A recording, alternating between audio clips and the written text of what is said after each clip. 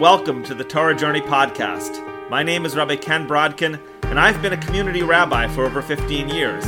During that time, I've learned that the wisdom of Judaism is powerful, but it's not always easy to understand.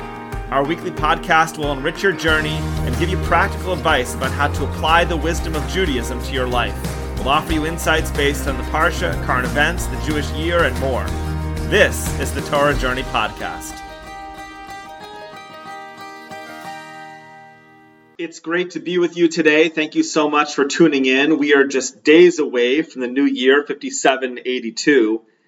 And very often when we ponder tshuva, the prospect of real change in life can feel overwhelming.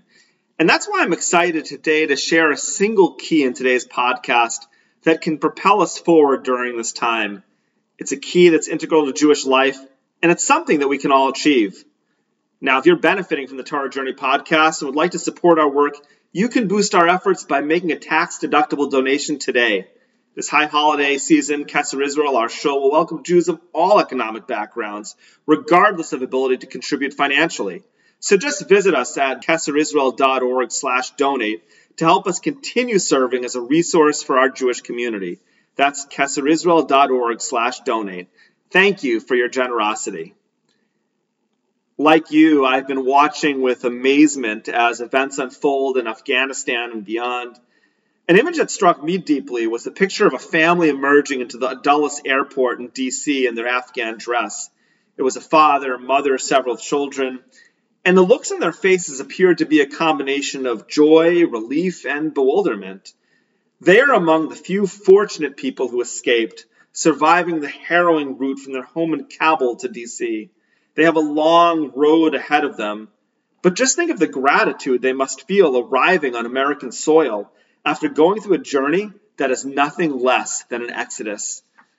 As I pondered their picture, it occurred to me that the parents, who likely do not speak English, will feel gratitude every day for the rest of their lives, having survived this odyssey of escape.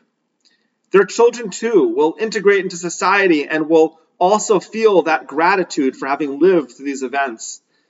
But on the other hand, as the years pass, the grandchildren and great-grandchildren may still have some Afghani identity, but the gratitude will fade over generations.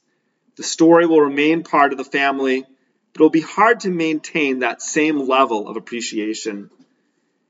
This description could apply to many peoples in many situations, and it helps us to understand a recurring theme in the Torah, the idea that from generation to generation, we give thanks for past events.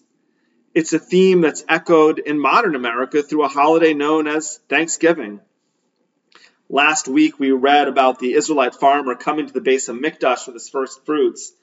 And upon delivering these Bikurim, he would make a declaration where he would thank God and reflect upon Jewish history. Arami Oved Avi, an Aramean that sought to destroy my father, he would declare, recounting the exodus of Yaakov.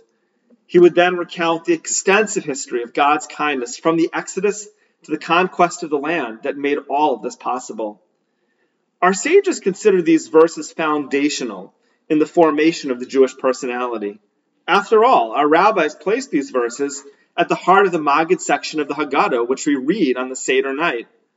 Why did our rabbis consider these verses to be so consequential? As the verse presents the declaration, Rashi elaborates that we proclaim these words of thanksgiving, she'encha kafui tova, so we should not be amongst those who deny the goodness of God. This simple comment contains a deep element of wisdom. A person might feel appreciative, even overjoyed about his bountiful crop, and yet, if he does not walk to Jerusalem and express that joy in words, he is still a denier of the goodness. Only by articulating thanksgiving with words does the recipient of God's blessing leave the category of deniers and become one who acknowledges God's goodness. And so in this moment of Bikurim, the attribute we're called upon to achieve is hakarat hatov, recognition of the goodness that God has bestowed upon us.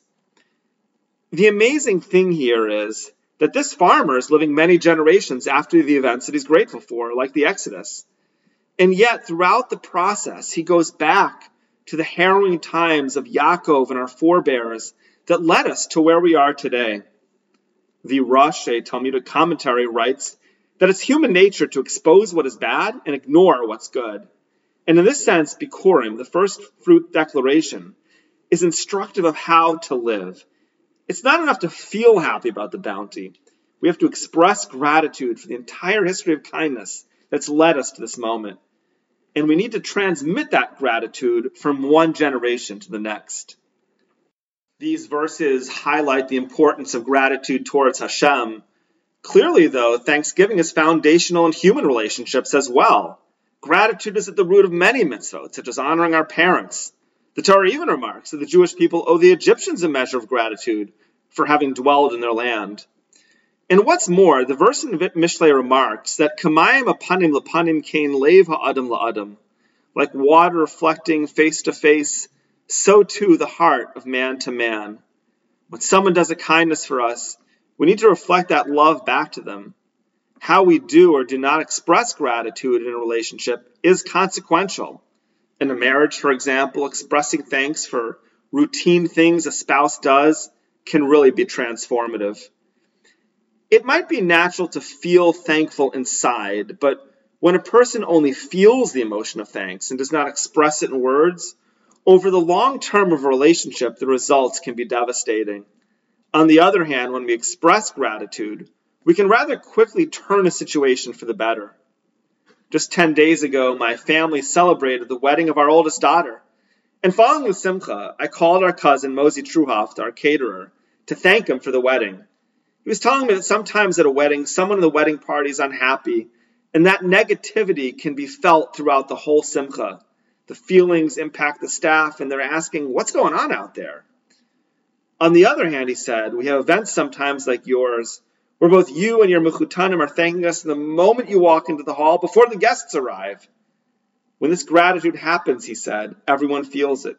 The waiters are bouncing off the walls, and everyone on staff feels the joy. This is what we felt at your wedding, he told me. And so gratitude is a powerful key that enables people to flourish. By being grateful, we can shape the world around us, guiding it to a feeling of happiness.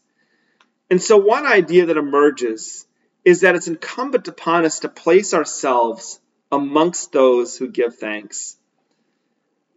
As it turns out, there's even another level of thanksgiving we aspire to, hinted to by our very name as Jews. Usually as Jews, we are called Yehudim. This name comes from Shevet Yehuda, the tribe of Judah. The name Yehuda means modeh, or acknowledging and giving thanks. When Leah gave birth to her son Yehuda, she declared, Hapa'am odas Hashem, at this time I will acknowledge God. And the Gemara in Brachos 7b comments that from the day God created the world, Lo haya adam shahoda lakadosh baruch hu ad shabasa Leah v'hodato. No human thanked God until Leah came along and gave thanksgiving. Now this is a fascinating insight, but how can it be that no one thanked Hashem until Leah named Yehuda? What about Abraham or Adam or Shem and Aver? Were there not others who thanked the Creator? A solution may be that while others thanked God, Leah achieved a new level of thanksgiving that did not previously exist. She was so filled with gratitude that she did not merely thank God once. She established a child whose very name would be a form of thanksgiving in perpetuity. No one did this before her.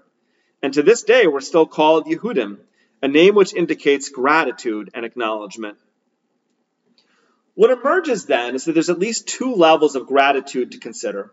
The first is that at a minimum, we must express basic gratitude. In doing so, we remove ourselves from the category of deniers as we become modim, those who give thanks. But we can go beyond this too. As Leah teaches us, we can declare our thanks in a way that we create a permanent testimony to God's goodness. In all of this, gratitude is a key to success and happiness. As the Torah remarks, "V'samachta b'chol hatov asher nasan lecha Hashem Elokecha," and you shall rejoice in all the goodness that Hashem your God has given unto you. Because of Leah's act of naming Yehuda, we carry forward the name of Yehudim until this very day. Indeed, just last week, the Prime Minister of Israel, Naftali Bennett, visited the White House. Prior to his meeting with the President, Bennett released a picture of himself wearing a talis and tefillin. Now, all leaders like to release photos, but this picture was meaningful to me because the image he chose was an expression of acknowledging God. What image could be more appropriate for the prime minister of the Jewish state than wearing tallis and tefillin? It brings to mind King David, who declared that he speaks of God's statutes in the presence of other kings. Every day as Jews, the moment we rise, our lives are filled with thanksgiving. Every time we make a bracha, we acknowledge the goodness of the Creator. This is our essence as Yehudim. And so, as we're about to enter into the Yamim HaNorayim, gratitude is a single key that can lift up the entire experience and ultimately guide the next year ahead. And gratitude is a step that's achievable. There's so many things we can express thanks for to those around us, be it the Chazan who davens Musaf, or someone who prepares a Suda for you, or some volunteers that help to take care of your shul. This past week, my wife was speaking with an elderly woman, a Holocaust survivor, and she was telling my wife about her family's escape from Europe during the Holocaust. And she remarked that even during the most difficult of times, at the end of each day, her parents asked her and her siblings what happened that day that they could be thankful for. This gratitude, this relentless focus on the good, was a lifeline in the darkest of hours. So this new year, remember who you are as a Yehudi. Our name means that we recognize God and we thank. Take the time to see the small kindnesses that the Almighty and that people do for you. And kamayim apanim lapanim, as water reflects the face, so too may you reflect God's kindness, shining it broadly into our world. I'm Rabbi Ken Brodkin, and this is the Torah Journey Podcast.